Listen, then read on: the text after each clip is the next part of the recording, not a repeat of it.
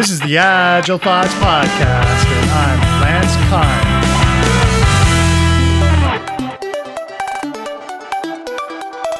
Hi, I'm John Jagger. I'm a software developer. I've been doing that for, goodness me, over 45 years now. I live in the southwest of the UK. I built CyberDojo because I think it's a worthwhile thing to do, and an interesting thing to do, and a fun thing to do. First episode of the series about CyberDojo. Hey, what is CyberDojo? What is it for? It's an online tool that you use in the web browser, and it allows you to practice test-driven development, where development is obviously programming development. I think we're over 50 different languages now, and a variety of different test frameworks that come with the languages. That's it in a nutshell. 50 different programming languages. About that, yeah. I kind of lose track a little bit because I built it with a sort of plug-in architecture. So if people want to add their own language, they often say, can you support this language? And I say, no, but you can. That gets into my next question, because I think building software is hard work, and most people are doing this to get rich. And maybe you are, I don't know. So what's inciting this active development of CyberDojo? That's a good question.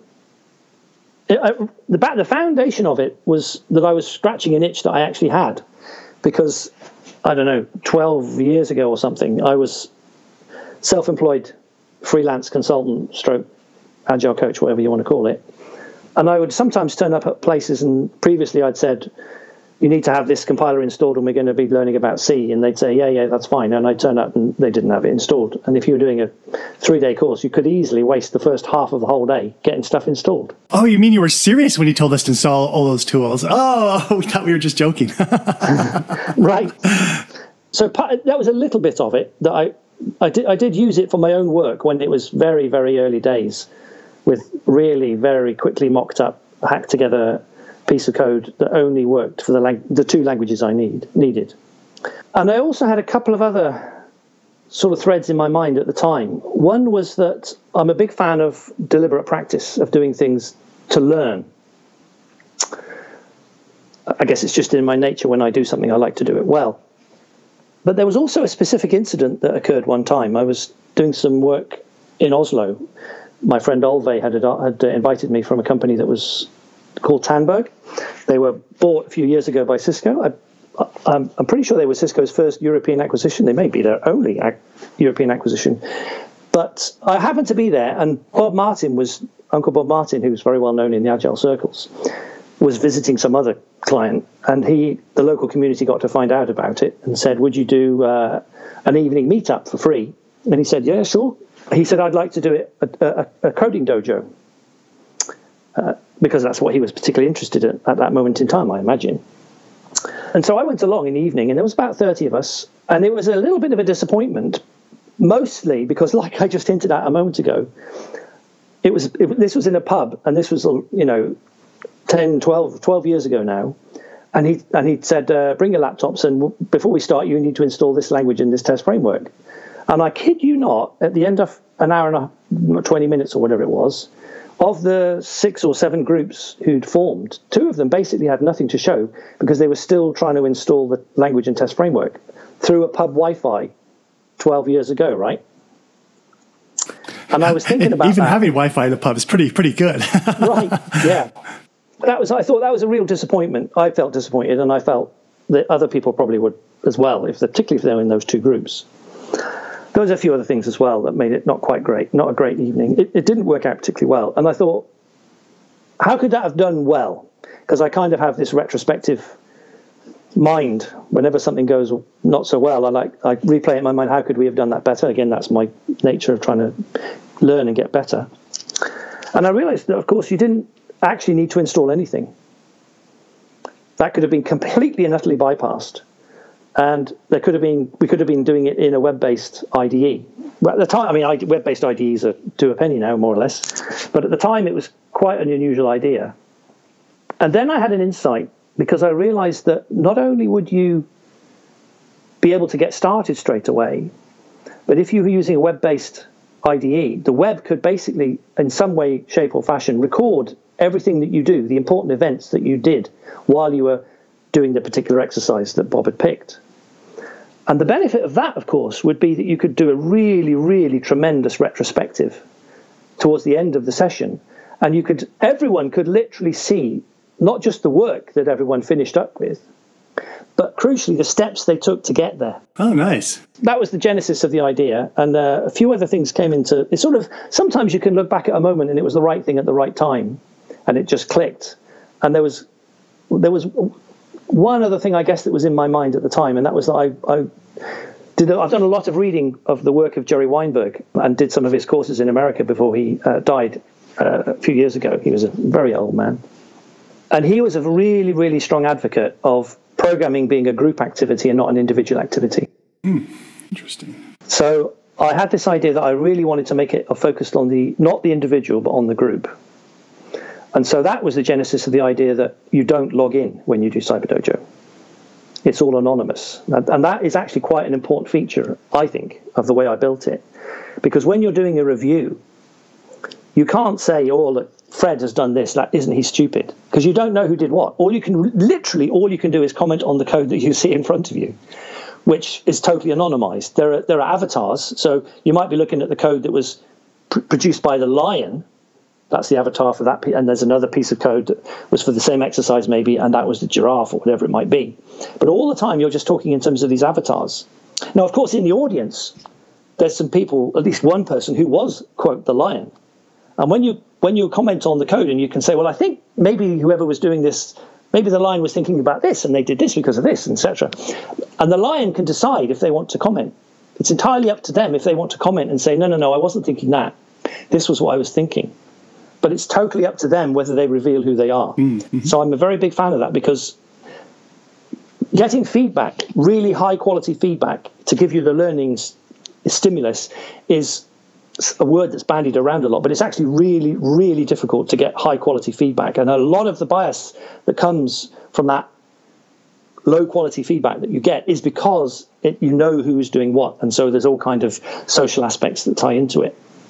Plus, to be honest as well, thinking about it now, some developers just are shy. And I think it's important to cater for all kinds of personalities. So that's a long answer to a short question. Yeah. Well, that made sense. Those were the thoughts in my head at the time, yeah. Yeah. Let's imagine most of the audience doesn't know or have ever experienced the CyberDojo tool. Can you kind of walk us through how we would get going with it? You start by selecting the language that you want to practice in. Cyberdojo.org, right? Let's start with it there. Cyber-dojo.org. Thank you. Sorry. That's it. And then there. Select the language. And you also have to select the test framework. And that's, again, a very important part of the design, that those two are inextricably linked. Once you've done that, it tells you your 6-character ID. And only you know that. You can choose to reveal that to other people if you want, but that's your ID for your practice session. And then you hit OK once you know what your ID is, and you're taken to the next page on the browser, and you're literally in an IDE where you have the starting files, always two of them, one for the language in question and one for the tests, and a text file that explains the little problem you're trying to solve. So basically those are the 3 files you've got. And then you read the exercise. Because one of the things that CyberDojo was described to me in the past, I didn't know it came preloaded with exercises. So you can browse through there and you can see what kind of coding kata you want to do, and you can pick that, and then the environment comes all preloaded. It has, as you said, instructions for doing it. So it's really, really awesome. At that point, there isn't really much you can do. And again, this is quite a deliberate design choice. If you're working in a modern IDE, which is built to allow you to go fast and finish things, you've got all kinds of options for refactoring and saving and compiling and running and testing and lots of things like that. And I deliberately cut this right down, because in my mind, CyberDojo isn't an integrated development environment. It's more of a learning environment. That was my big part of my idea, was that I want to get to the feedback at the end.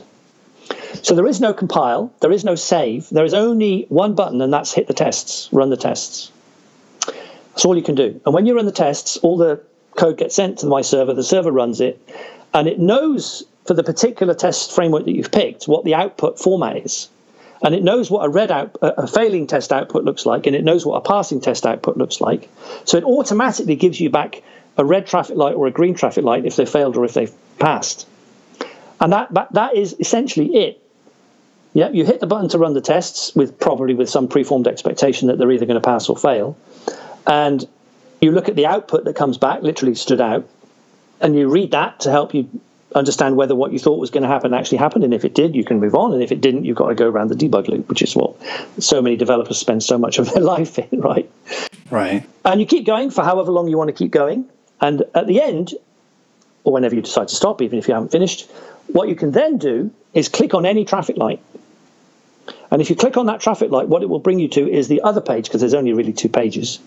And that's the review page, like I said. And that was the main focus of why I built it. And the clicking on the traffic light takes you to the diff view at the moment you did that test. Oh. And you can move forwards and backwards in time, because essentially every time you press the test button, behind the scenes there's a git commit that happens, along with knowledge of whether it is red or green. And so I can retrieve the git diff between any 2 traffic lights and show you that on the browser. Oh, okay. So when it records your steps, do you mean it does it through Git, or is there also a video? I mean, behind the scenes it's Git, but you don't know that. You never have to know any Git syntax. It's all just presented to you as a nice web front end with a button to move forwards and a button to move backwards. Nice. I have to go back and play with that. I haven't gotten into the review screen. Yeah, no, that's really awesome, because folks on this podcast should already know, but if they don't, the main point with So John was talking about teaching TDD, which means ostensibly that the unit test is written before the code. And that's a tough sticking point with most developers in the wild, because I don't know, my excuse is that we learn by copying others, number one, and most people, unfortunately, don't do TDD. Number two, we learn with just like sample demo code, and so some people think, oh, why would I bother doing TDD? I'm just teaching how to do this. I'm showing how to build a UI, I'm showing how to get the buttons, or I'm showing how to do the logic, whatever. And then number three, as well in school, it's reinforced to just get the product done. Don't worry about maintainability, because in school we don't maintain anything. We just throw that. That stuff's just good for the grain. You throw it away. So yeah.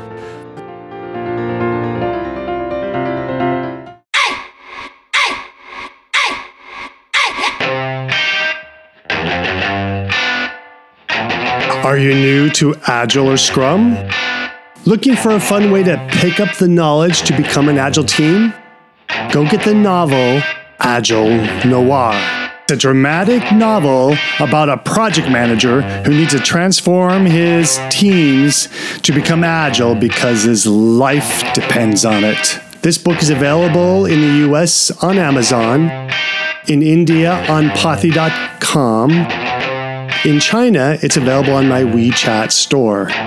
Links are in the show notes. Check out the podcast notes and you will find some nice clickable or tappable things that are related to this episode, such as the URL to Cyber Dojo and a few video presentations from John Jager.